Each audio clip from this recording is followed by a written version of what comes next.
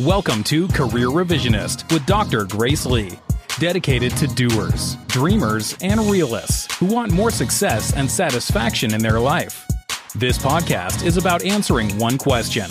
How can you build a fulfilling career where it's all about doing work you love and growing your income without sacrificing your values? And now your host. When she speaks on stage, she always calls it a performance. Dr. Grace Lee. My guest for today's episode is Ingrid Thompson, and I met Ingrid when she reached out to me and I had a conversation with her on her podcast. So if you haven't heard it, her podcast is called So You Want to Start a Business. So Ingrid is a business coach, she's a consultant, a mentor, and an educator, and she helps people answer two very simple questions in their business. Who do you need to start a business? And is this business idea viable? So she is all about healthy numbers, right? And her book is called So You Want to Start a Business.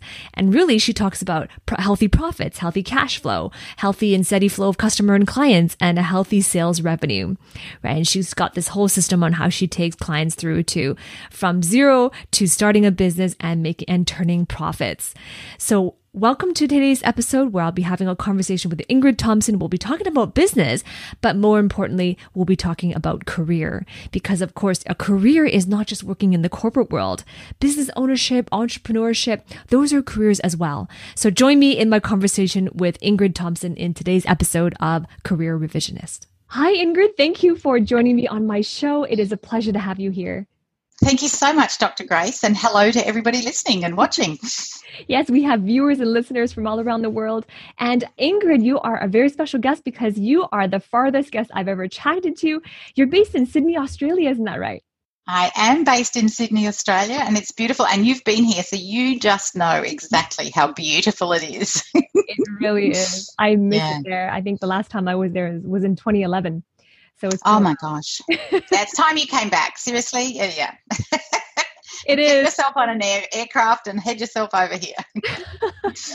So if you haven't, the backstory, the way you and I met, a couple of weeks ago, I was on your podcast, right? And yeah. So I was on your podcast and then we had a really lovely conversation. I thought, well, this is wonderful. How about I invite you on the show, share your story, and we can gather some of your insights as well. So Ingrid, if you could tell my listeners, tell my viewers as well, a little bit about your background. You have a very interesting background in Australia, what you're doing now, your business today. Just tell us about yourself.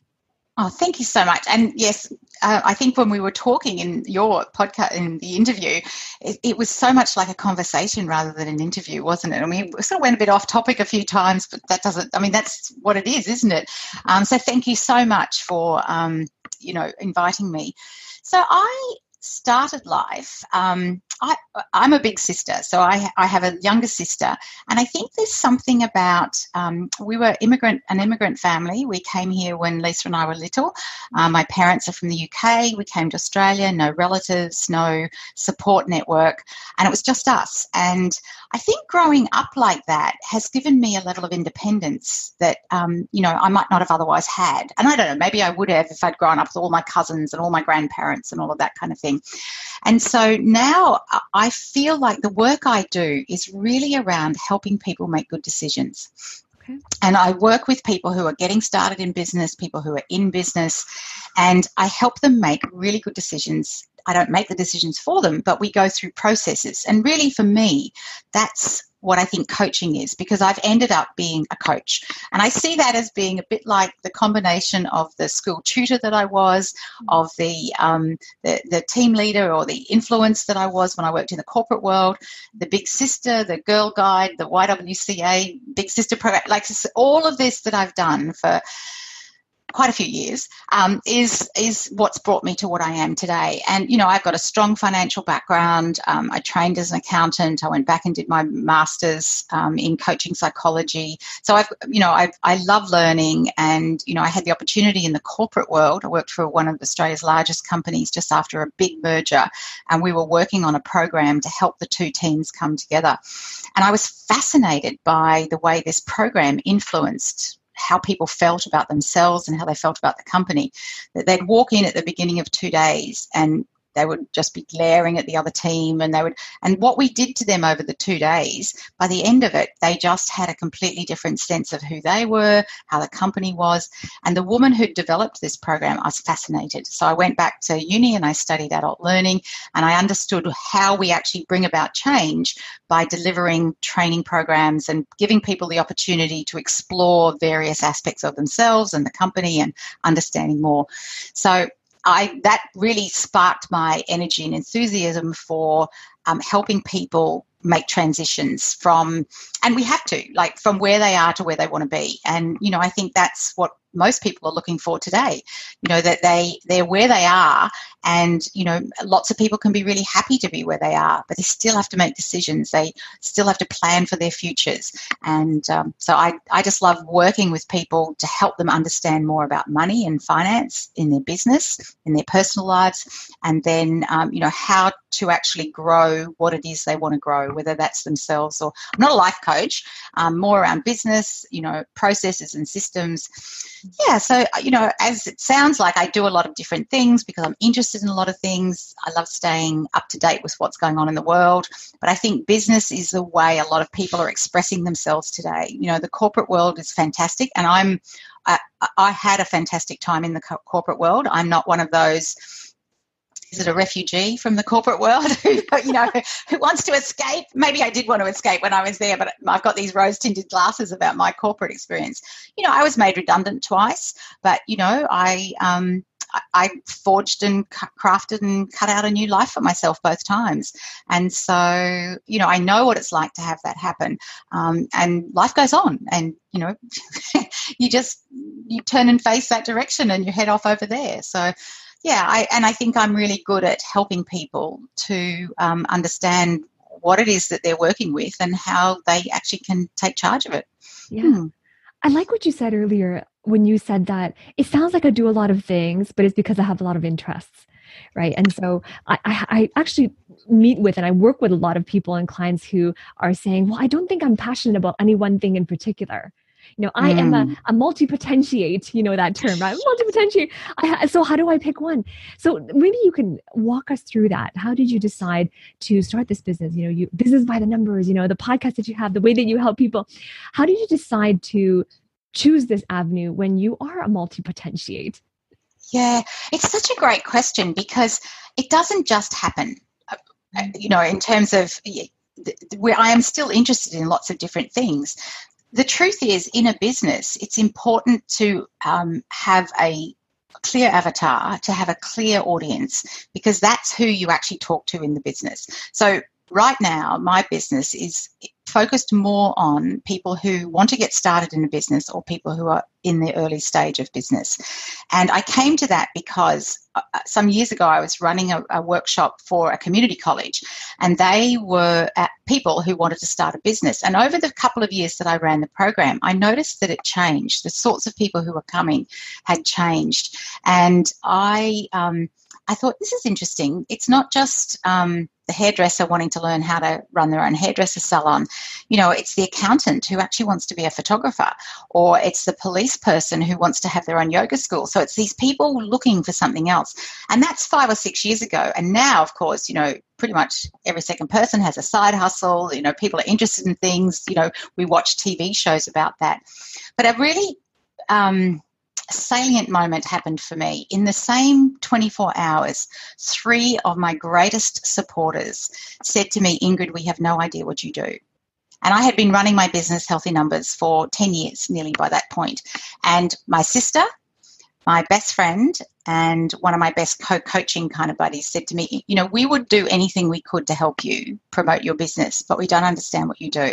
And that was because I was trying to be too many things to too many people. I was responding to what people asked for.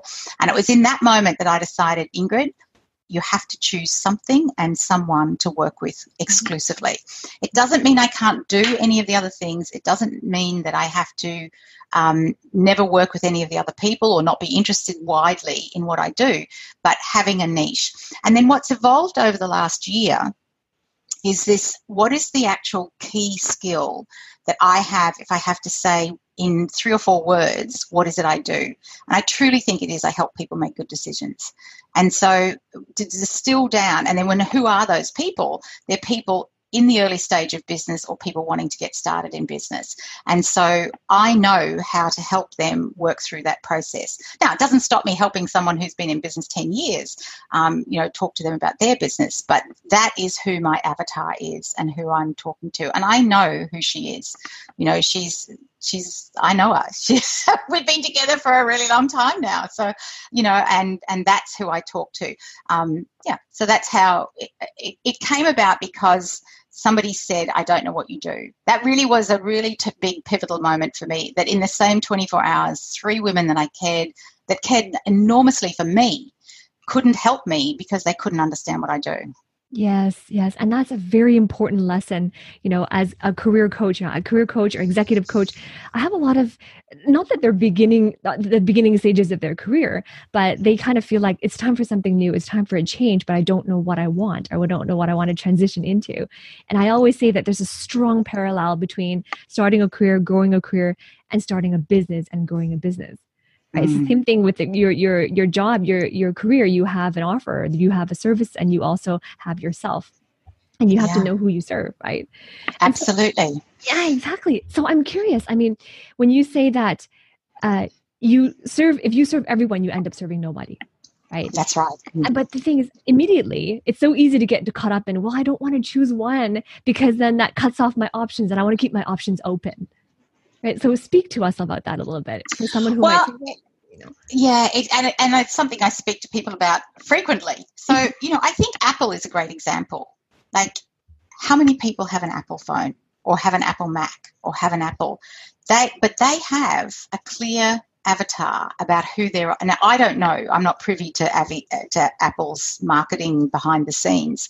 But, in the 90s, when Apple first started out, there's no way in the world I was an Apple person. I mean, to me, it was that coloured bubble, and it was, it was a geeky person who was incredibly creative, maybe an architect. I didn't really even have an idea, but I knew it wasn't me.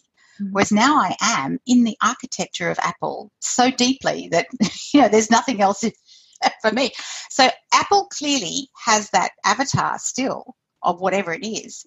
But I'm their avatar, and so is the man who lives up the street that's half my age, and so is the person that sits beside me on the train that comes from another country altogether. So, Apple still appeals to everybody, but at the beginning, they actually were a much narrower avatar niche. And so I think we look at something like Apple and say how successful they are, and they appeal to everyone. But they didn't always. And I think that's, if you go back to the beginning of a really successful business, they've started in a niche and then they've expanded that. And so, that's what I would say to somebody who is fearful of doing that because they're not talking to anyone if they're talking to everyone. And it doesn't mean that you can't work with someone else in the meantime. So, I work with, say, Pilates instructors, and say somebody who actually wants to work with people rehabilitating after a running injury. Say that's their absolutely ideal avatar, but somebody comes in that needs some work on their shoulders. You don't say, oh, no, sorry, I can't see you because you haven't got a running injury. Now, that's not the point of the avatar. It still means you can take the clients from the other work, but it means that when you're writing your blog, when you're putting your things on Instagram, when you're talking in your promotional material, you're talking to the person with the running injury. Mm-hmm. That's Does that make sense? Yeah, absolutely.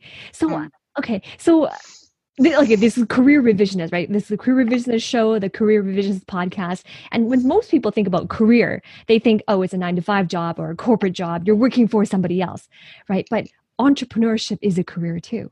Business Absolutely. is a career too. So a career spans what you do, but what I'm talking about here is a career that leads to a vocation, which is your true calling. It aligns with your mission and your purpose, right?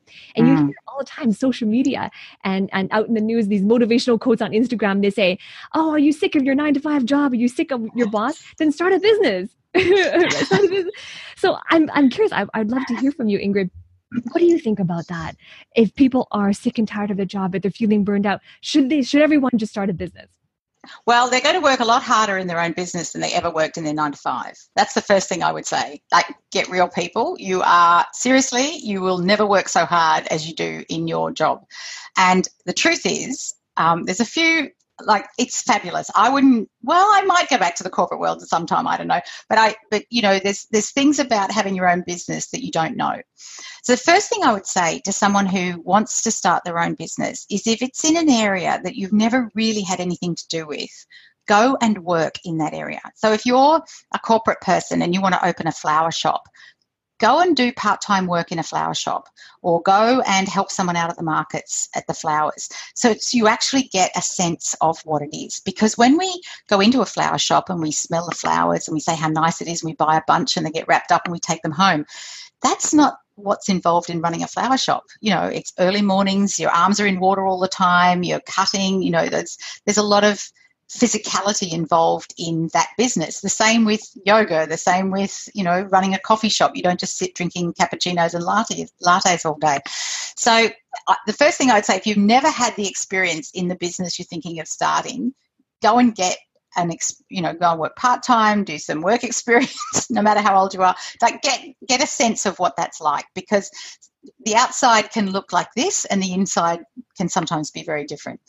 The other thing is that when you're not in the corporate world, now whether that corporate world is a company with hundreds of thousands or thousands of employees, or whether you're working in someone else's small business where there's not so many, the truth is there's people who do other stuff. And when you're in your own business, you have to do everything. You are the IT department when things don't work on the computer. There's no IT guy at the end of dial 3 digits and you've got the IT department. You are everything. And that's one of the reasons that when I say you'll never work harder is that's part of why, because you're the marketing person, you're the admin, you're the accountant, you're the bookkeeper, you're the compliance person, the regulations. There's a lot to do. That said, it is the greatest personal development program you can ever sign up for, is having your own business. So, you learn. And if one of your frustrations from being in the corporate world is that you're not being challenged, or you're not learning, or you're not working with the sort of people you want, the joy of starting your own business is that you will be learning every single moment, every step of the way. So that need for learning can be very much taken care of by starting a business.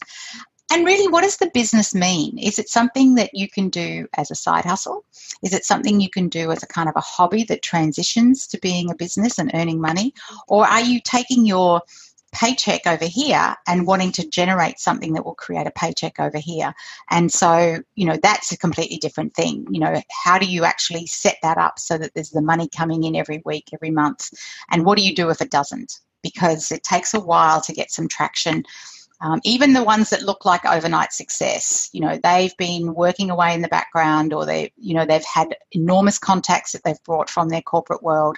Most people take a few years to get some traction. So, yeah, it's the ebb and flow, the ups and downs, pros and cons. It just, but I think it's about being realistic about, and I'm a realist. It's being realistic about, just what is involved. Yeah. And that said, it's fantastic. So, yeah. I mean, I guess to sum it up is that you just have to be prepared to accept the downfalls and not just the advantages and the benefits of it, because there's downfalls to that too. And there is. Yeah. And the reasons are important, right? If you're going into business to escape something rather than to intentionally build something, then the foundation is already not strong. It's not a healthy foundation. It's interesting. When in my podcast, I always ask people if they could go back to the beginning. Is there something they would have done differently? And it's not with that sort of idea of, oh, dang, I did the wrong thing. It's more around, well, if you'd known this and you could have. And very few really successful businesses see failure as failure. They see it as the learning. And I think that's another really important approach, is you're not going to get it right. Like, that's just a given. You've never done it before. It's like anything. If you're learning to rock climb, or you're learning to swim, or, you're not going to get it right the first time you do it. And the same in business. There's things are going to go wrong. Hopefully they're not too expensive, and hopefully they don't hurt your heart too much, because there'll be some tears and Yeah. So it's just the reality of it, and then just accept that that is it. And if you need a little teeny pity party for a while, and then have a strategy for moving on, surround yourself with the right people, have a great coach, have an outlet for doing it, go for a run around the park, go and take the dog out for a walk, go do something to distract yourself, and then come back and tackle it again with renewed energy. So, yeah. You see, I'm going to rock the boat a little bit here. You say, hopefully it doesn't hurt you so much. Hopefully it doesn't hurt you so much. I say you hope that it does. Because when you do, first of all, that pain of, oh my gosh, I lost this, what you call, you paid that tax, that dumb tax, right, of a mistake that you made. First of all, and better be sure you'll never do it again. That's for sure. And secondly, it adds a richness to your experience. I agree with you. Yeah. Richness. And it's funny because even as I talked about that, I was thinking of a particular painful experience that I had, and I remember coming home and I just melted. Like I don't melt down very often, but I remember coming home and I was just unbelievable that I had made such a huge mistake. And I held it together till I got through my front door, and then that was just when I was able to release that. But the pain of that, you're right. Yeah, let's not make that mistake again. That's right. And that's the thing, though. I love what you said, because you got to go into business with realistic expectations and a realistic expectation of what it really is and what it really isn't, instead of a fantasy and a fiction of what it could be or what you hope it would be, because hope is not a strategy, right? But the thing is, you got to do that anyway in your career. You have to build your career intentionally anyway. So yes, you have to build your business intentionally anyway, right? Yeah. So yeah, I'm curious. Share with us. When you left corporate, what was your intent at that time, and how is it different from what you're doing right now? Wow. So I left corporate in 2001-ish, just around about, it was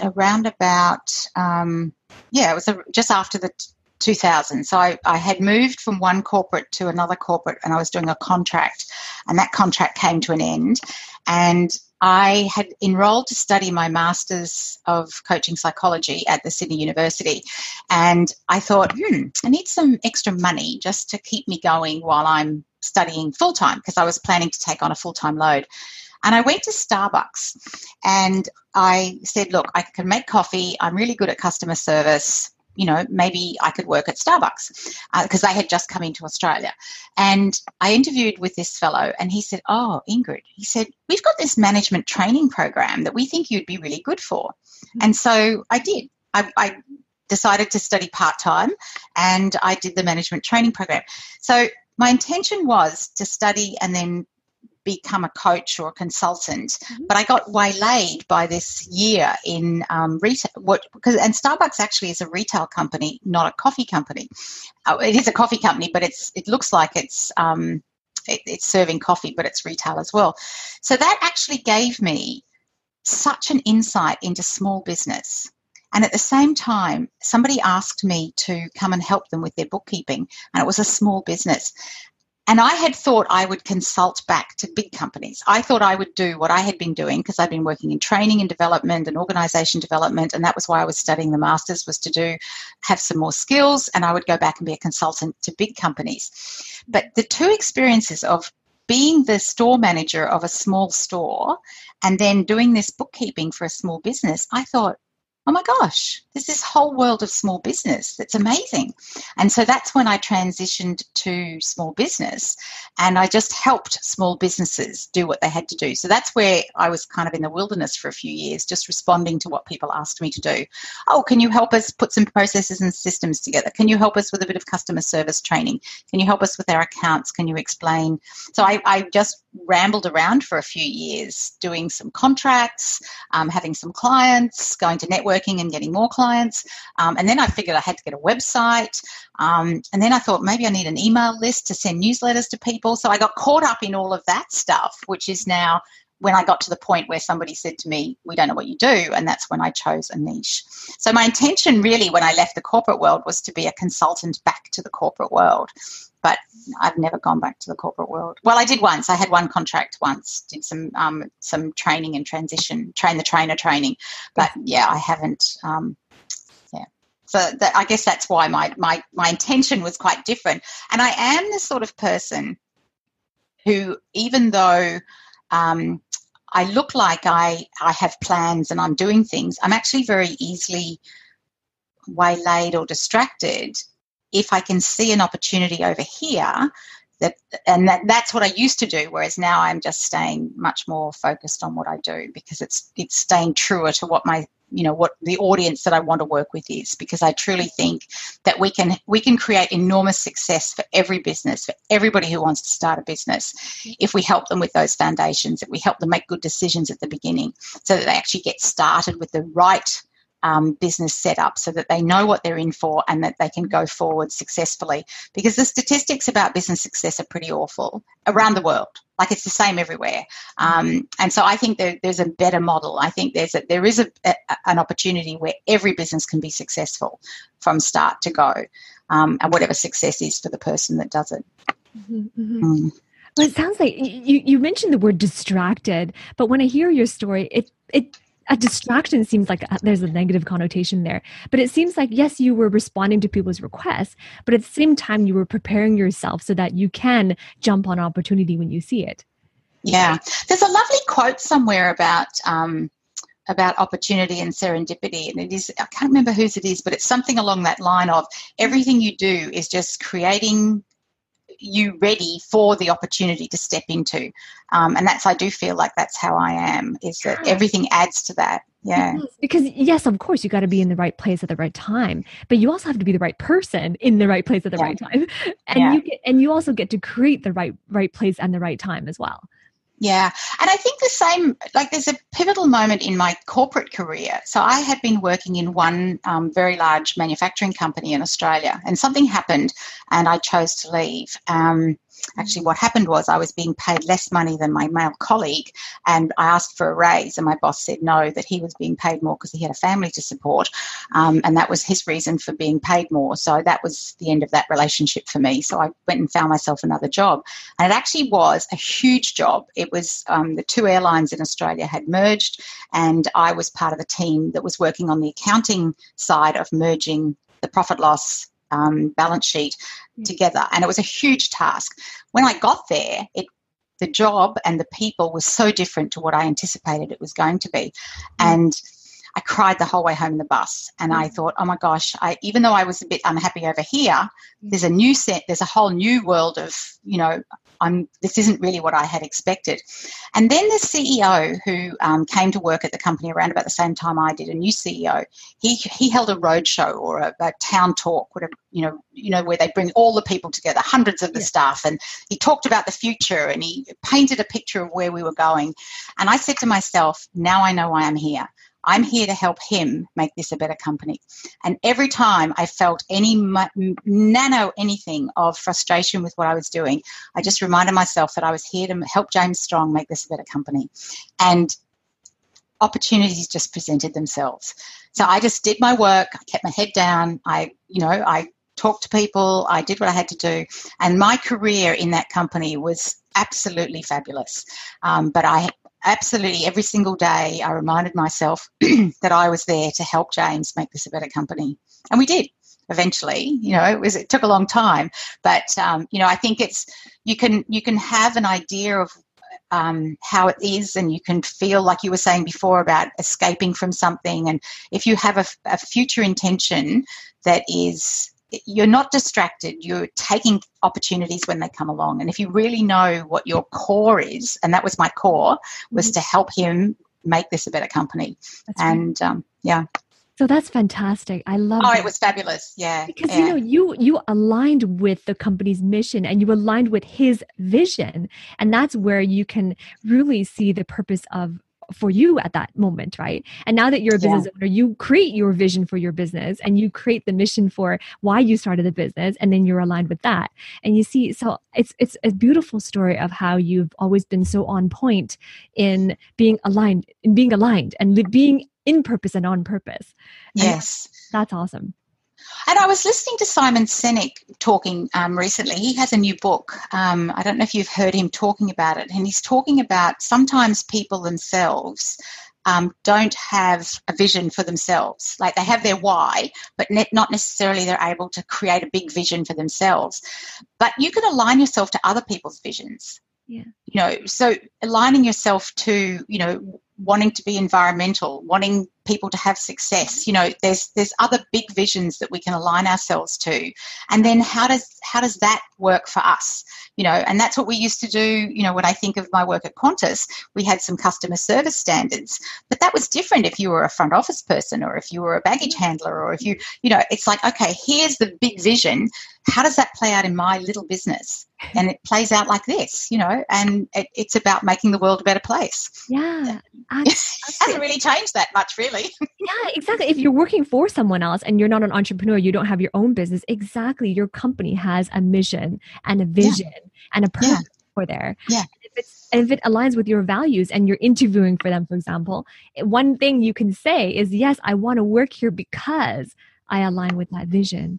And that's why leadership is so critical, and I think having worked over the years for people who were incredibly good leaders, that it is a real thing for people is, like if you've never experienced that, you don't know what it's like. That is but, So how did you identify a good leader? Like, how would you identify that person is a good leader? What are some things that you see about them or what, things that they're doing, they're saying that you would say, yes, that person is a good leader? I think congruence, authenticity. So congruence with their authenticity and their honesty. So if they have a set of values, that they are congruent to that. And if those align to mine, because there's lots of people who've got different values and they're very congruent to them, but they're not my set of values. So that they might be a good leader for their own people, but that's not my leader. So I think it has to be values alignment. And there has to, for me, I look for the evidence that they are congruent with that. So, somebody might be saying, kind and compassionate, but in the back room they're yelling at people or they're, or they're being disrespectful. If people say, yes, respectful, but then in their actual behaviour they use a particular tone of voice or they dismiss people or, there's behaviours that are incongruent with what they say. And that's hard to observe for, if you're just because at that stage, in that organisation, I was a little cog in that 35,000 people. So the only way I got to see him in his was for the town hall meetings, for him to hold these meetings on a regular basis. And then that trickled down through the managers. So, how do you get access to the leader in the business? Because that's, if you're only one of hundreds of thousands of employees, it's hard to know what the leader stands for. And so that's why the leadership is so important, to be able to communicate that. So that's another aspect of that, is how do they get themselves out there? That's right. And of course, now that you're a business owner, you're a leader yourself in your own business. Yeah. So I like to lead by example. So, if I say I'm going to do something, I do it. I produce a podcast regularly. I produce an email newsletter regularly. I answer people's emails myself. There's a few things that are really important to me as a business owner that I do that will not be outsourced or will not be automated because it's too important to me. Mm-hmm, mm-hmm. So tell me how important it is to you to, like, you have a business, you've started a business, you've been in business for a long time, right? I mean, we've talked and I'm just love what you do and I respect what you do, right? And you've been a leader, a female leader, a strong female leader for a long time. Right? A lot of clients have come and they've talked to you, they've read your books as well. A lot of them have started businesses from your systems and your processes that you laid out, right? So how important is it to you to scale your business, your own business? That is such a good question, because that's probably one of the things that that's the next project. I've been counting down to, we're coming to the end of this decade and we're moving into, well, technically we're not though, because 2020 is actually technically the last year of the decade. True. But anyway, let's just say it's the end of the decade. Sure. Okay. And as we go into the 20s now, that's my question. Do I want to scale to a point where I reach more people, by having big events or, that sort of thing? I think my book is one of the ways that I've scaled, is that I get random letters from people who have read my book. I get emails from people who've listened to my podcast. So I think the scaling for me is partly around that. Now, the next project that I'm considering is having some kind of full program that's sort of like 8 months or 7 months, because I have 7 steps in the book. It's sort of like an 8-month program where we work through all the steps together and have a cohort of people, and we do that by live webinars over a period of time. I have like a 1 intake for that and have everybody working together. And that's a big commitment. And I do think the way the world is now, that sense of community is a strong thing that people look for. So having a cohort of people to work together in getting ready to start a business over that period of time, that could be something that I'm thinking about. But the way I get scale is through the media like this, through talking to people, through attending other people's events, speaking at conferences. Okay. What are you up to? It's a different type of scale. It's a different type of scaling to what I think, when you think of a business, scaling to multiple clients. Sorry. What do you mean? Sorry, scaling to multiple clients. Well, there's a lot of people want to scale their business and have a lot more clients. So I think people who want to work so I can only work one-on-one with so many people from that point of view. Okay.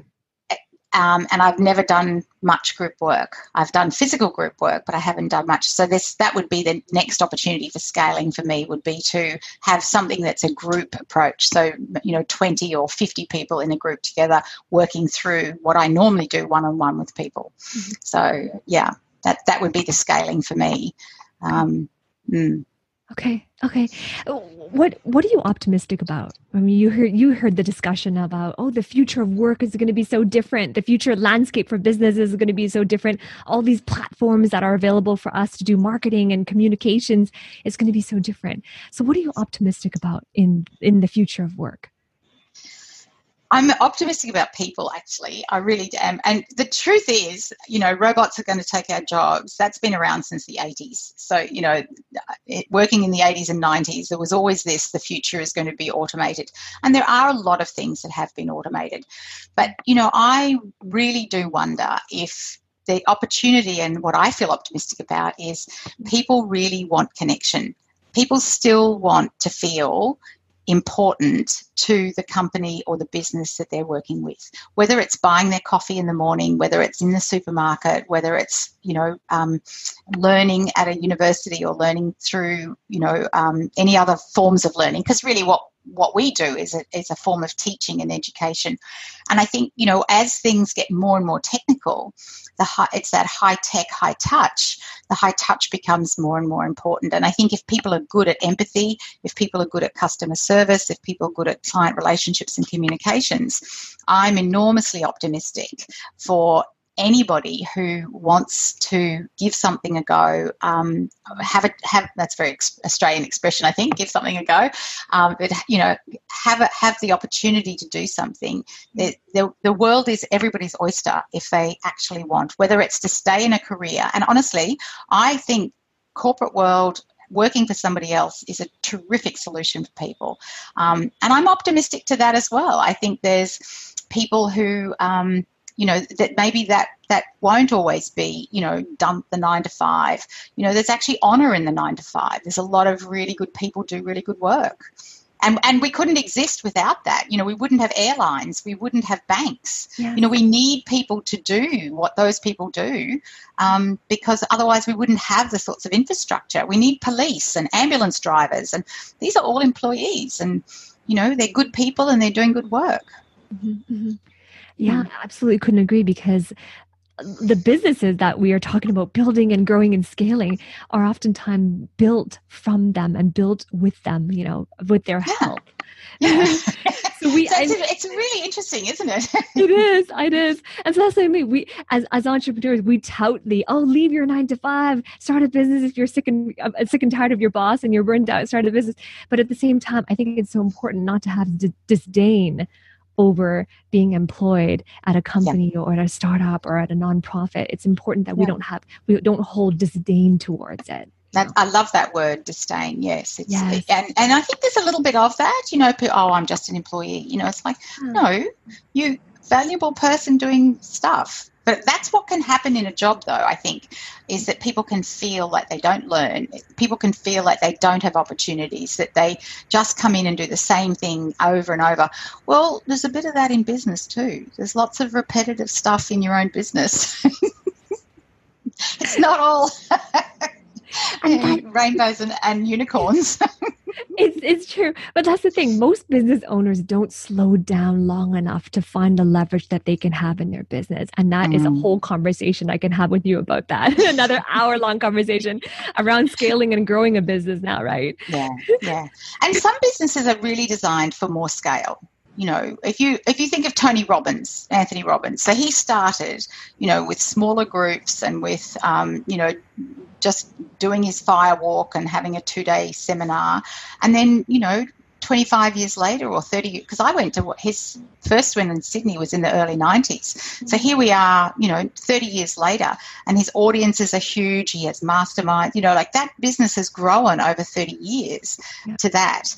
And, that's because that's what he wanted. And there's probably people who started their business 30 years ago that are still working with the same clients they were working with or the same number. And success is so different and scale is so different to so many people. It is. But here's the thing. Most business owners and just like career-driven individuals, they think about the tactics and the strategies and they stop there. But there's one higher level to thinking, and that's business models. It doesn't matter if you're working for someone or you're having your own business. You have to get past the strategy level thinking into what's the business model. How is that going to make me money? And is it sustainable? And is it predictable and consistent? Right. Yeah. And of course, it's a whole new conversation again that I can have with you in another hour or two. But I'm curious. So I've started working with, educated, career-driven women. I have a new program for them to help them to be more, to have more, to earn more, and to love more, right? And it's for their career or their business, right? So it's right. And as women, we have unique challenges in the marketplace, right? We have unique challenges. We have unique things that we face internally and externally as well. We have unique challenges that we face. And I guess my question to you is, if you could share with us, if you've encountered those in your career. Well, in my career, there's a couple of things both ways. So I was a relatively new employee at a sugar refinery. I was doing the accounting at a sugar refinery, and there was a golf day, a corporate golf day coming up. And my commercial manager said to me, Ingrid, golf day, you're included. We need to get there at 6 o'clock in the morning, and, you'll be looking after these clients and that. I couldn't play golf, but he assumed I could. And I thought that was fabulous. I've always felt that was a fabulous thing because he just assumed I could play golf. He didn't think because I was a girl I couldn't play golf, or he didn't think because, it was just, for me, I was just treated like a normal person. I was one of the team. We were all going to go to this golf day. So I had to get myself down to the classes and get myself some golf classes so that I could actually play for the golf day. I didn't know how to play golf. And I actually ended up loving it. But then that same company, but a different division, was the one that I left because I found out how much my colleague was being paid because I was given access to the payroll. I had to process the payroll in my role. And that's when I found out how much my colleague was being paid. And when I went and said, look, the work I do and the work he does, it's so similar and, from value point of view, and yet he has a company car and he's paid this much. Can we talk about how much I'm being paid? And that wasn't something that could be considered. It was kind of a legacy thing for him. But apart from that, he had a family, and that was why he needed more money in a car. And so, I feel there's times when, I have felt that being female like that, having a male colleague being paid more, and we know that pay inequity is one of the things for women. In business, and I've just heard a beautiful example this morning. Somebody that I know very well has a terrific business, and she's been studying through our local university for the entrepreneurship school, and they had their awards night last night or the night before, and they had it was an evening event, and the university set up a pop-up creche so that all people who were in the course could bring their children. And so the event was from 6 till 8, and at 8 o'clock she rushed over to grab her children. And he said, no, there's another hour, because it's so important for you to go now and network with the investors and to go. And so I think, you know, you asked me before what I'm optimistic about. I'm optimistic that there are people who realize that we are all in business, and whether we're parents or we're not parents, we need that sort of support. So, you know, I think, I'm not sure if that answers your question, but, you know, I really don't feel like I've been discriminated against a lot in my career. There was that one example, and I pretty much, because I work hard, you know, I love what I do. I'm a team player. I was never somebody in the corporate world who wanted to be in charge of anything. I was a very good second lieutenant, you know, and a good leader needs a second lieutenant. So, you know, I'm in the team. I'm like that. I'm often the good cop against somebody else's bad cop. That works really well for me as well. And there's a kindness and an authenticity and an empatheticness about me. But I'm also can be tough, but I'm smart. And so I see things quickly and I understand things, and I can make things easy to understand. So, you know, I had a very senior role, but I was a very young person in a hotel chain, and I used to have to explain the finances to these very senior managers, and some of them just didn't get it. But, you know, it was my job to make sure they did. And so, you know, you develop those skills and you develop respect from that. So whether I was a male or a female, that's, you know, what I was just good at what I did. So, you know, it didn't show up so much for me. Yeah. But in business, you know, I think there's a lot of people. I just interviewed somebody for my podcast yesterday, and she said one of her challenges is she looks very young, and she's blonde. And she said, you know, when she's presenting to people on stage, you know, they sort of think, what's this child doing on the stage? You know, so, so, you know, and I think for women, you know, how we present ourselves is so important in terms of, you know, how we're taken, because those looks, nanosecond. I mean, you know more about this than I do with your neuroscience work, but just that what happens in that first absolute instant, how people perceive us. Mm-hmm. Yeah, I think as women we do have, and it's a bit controversial, we do have some responsibility as to how we present ourselves. Yeah. It's true. I mean, we talk about reputation, right? You have a reputation as a business owner, as an employee, career or business, you have a reputation. But most people leave it to accident. It comes by accident, and they're known for something, and lo and behold, they don't know that that's what they're known for, but they want to be known for something else. So that's what I mean. And part of my training is always sharing that you have to take control of your own reputation, and you can. It doesn't mean that you can control people's thinking and make them say certain things, but you can certainly influence it. You certainly can. And I don't know, have you done any work with Johari's Window? So it's I've just sent it out to my newsletter list, and I've had some really interesting responses about it. There's these quadrants where it's the information that's known to you and it's known to other people, and there's information that's known to other people but not known to you. So that's that idea of what is your reputation out there. That's it's a really interesting exercise to do, to find out you know, what do people really think? You know? Yes, that's right. I've never done that one myself or recommended it. But what I do recommend is being so bold as to ask someone. You know, ask someone and then give them permission that you're not going to take it personally. There's no repercussion, you know, and just create the space for them to tell you honestly. And I think the thing that I like about the Johari Window for people who might be very apprehensive with what you've just said is that the original it was developed in a long time ago anyway. I can't remember exactly. I should know because I've only just been doing some research on it. But we used to use it a long time ago in the corporate world. But there's a list of adjectives, and people are asked to circle 4 or 5 that are the words that they would use to describe you. So there's quite an extensive list, and it just gives people and when I used to do it, I used to add my own words to see if anybody, you know, would see how accurate your reputation. Well, yeah, this is what I think about me. What do you think about me? Yeah, I know what you mean. It's kind of resembles the culture index. Yes. The culture index where the adjectives. Oh, that's amazing.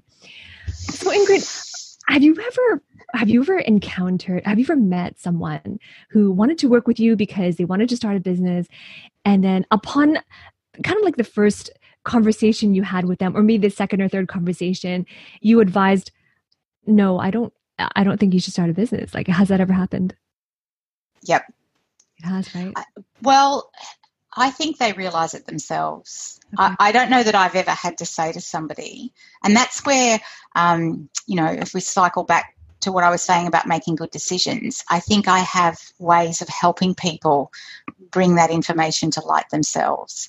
And, that's where if somebody is thinking about a flower shop, like go work in a flower shop. And, let's have see if we can get some work experience, even just go hang out in a flower shop all day and see what happens.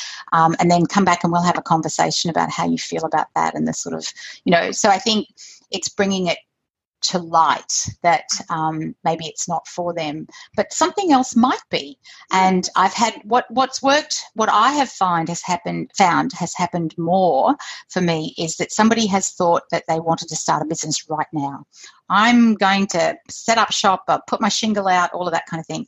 And once we start working, maybe I'm going to have to wait a little bit longer. Maybe I need to do a bit more preparation. Maybe I need to save a little bit more money. Maybe I need to work a little bit more on my avatar, and I'll start the business in 6 months' time. And I have many, many people who have delayed that start and gone on to have really successful businesses. And I think that's where being a little bit more practical and a little bit more grounded, and let's have the flurry of excitement, and you can still be really excited, and let's just put our feet on the ground, and we can have our head in the clouds, but let's keep our feet on the ground as well. Yeah, I definitely have had similar experiences with clients who say they want to change direction, and similar experiences. So for me, as a coach and as a consultant, as a career mentor, the most difficult thing for me is, the most challenging thing for me is that I believe in my clients, right? Yes. I believe in them, but I cannot get them to believe in themselves. I can't do that for them. No. For me, that's the hardest thing. What about you? What is the hardest thing for you about being a coach? Well, it's interesting you say that, because one of the things that I find challenging is people's belief that they're not good at numbers. And so because my business is called Healthy Numbers, I love to really talk to people about their finances, how much it's going to cost them to run their business, how many clients they're going to need in order to be able to have a business, to pay themselves, to pay for everything else. What sort of numbers of people do they need to talk to in order to have leads, in order to have clients, all of that sort of thing about numbers. I'm not good at numbers. So there's this mindset that people have that says, I'm not good at numbers. And I find that I have to hold myself back from going, yes, you are. Because the truth is, everybody is good at numbers. We get on the scales and we weigh ourselves. We count how many grey hairs we've got. We know the ages of all our kids. We know our own age. We know the birth date, Yeah. So we're actually really good at numbers. We know how much things cost at the supermarket. You get to the end of the supermarket and you've got a trolley and it's around about $150, or you're like, we are so good at numbers, but somewhere along the line, people have told us that we're not good at numbers, or we've come to believe that we're not good at numbers. And that's one of my things that, I secretly behind the scenes, I'm working on, shifting everybody's perspective about numbers. But to me, it's that, where did that come from? When someone says to me, I'm not good at numbers, it's, where did that come from? Who taught you that? I can say something about that. That's for sure. Where that came from, I can say something about that. But sorry, continue. No, go. Tell us. No, it does. But it's a belief that a lot of women have. You never hear men say it. Or if you do, it's rarely. But it's something that women say. And that goes back to your question about women and business and careers. And, the people who are successful in careers are the ones that have the numbers. It's often the finance people that have the fast track to the CEO role. I mean, sometimes the marketing people do, and the sales if they're particularly good, but it's a salesperson who's got the real grip on the numbers, when you look at people progressing. So the numbers are important. And, as women, we're good at numbers. We're very good. We're much better financial managers. We're much better at managing our own personal finances. But, that's not how the media portrays us.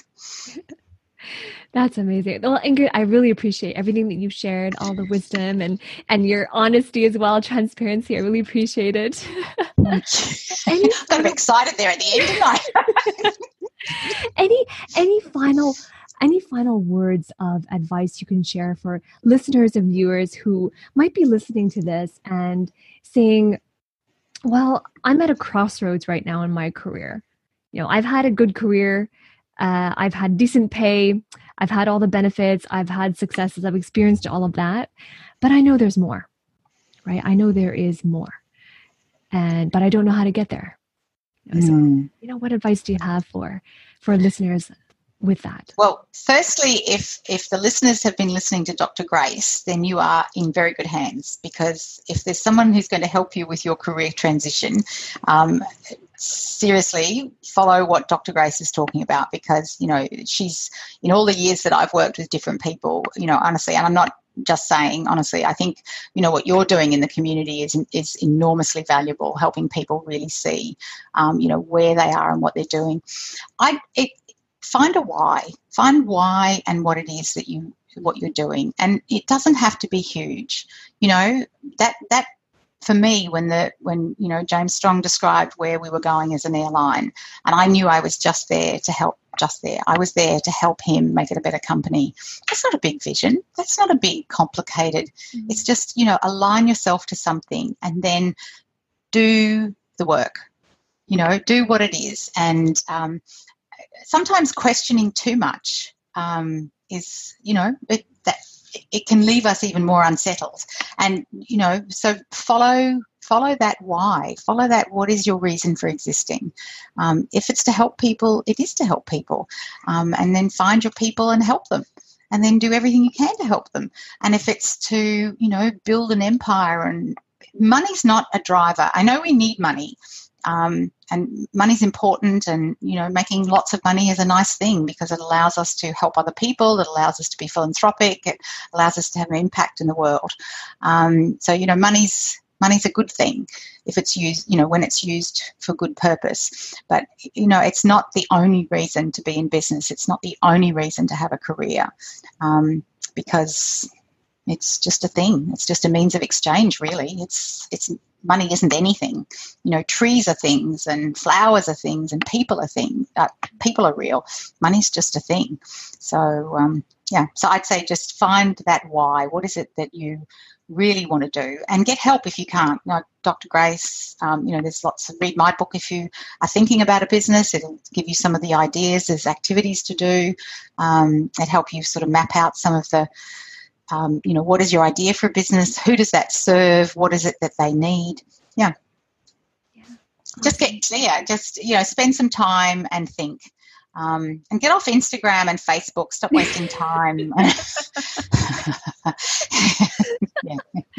And listen to podcasts instead, right? Listen to podcasts instead. Pick a couple of really good podcasts and follow them through for a few episodes, and that'll lead you to other podcasts. And fill your mind up with happiness and joy and well-being and goodness, and stay away from the news. And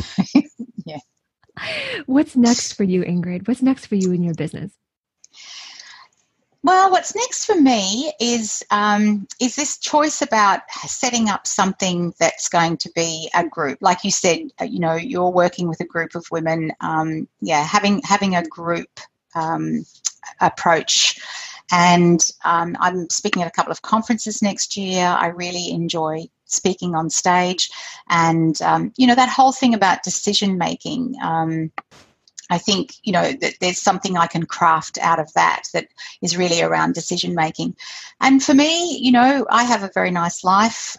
We have cats. We live near the beach, not at the beach, but we live near enough to the beach. So for me, it's always important to have time for yoga and Pilates and some surfing, or just in the surf, time for my friends, time for my family. Just always being able to balance that appropriately. And I'm looking forward to the next 10 years. The 20s are going to be fantastic. The 1920s were fantastic, and I think the 2020s are going to be just as fantastic.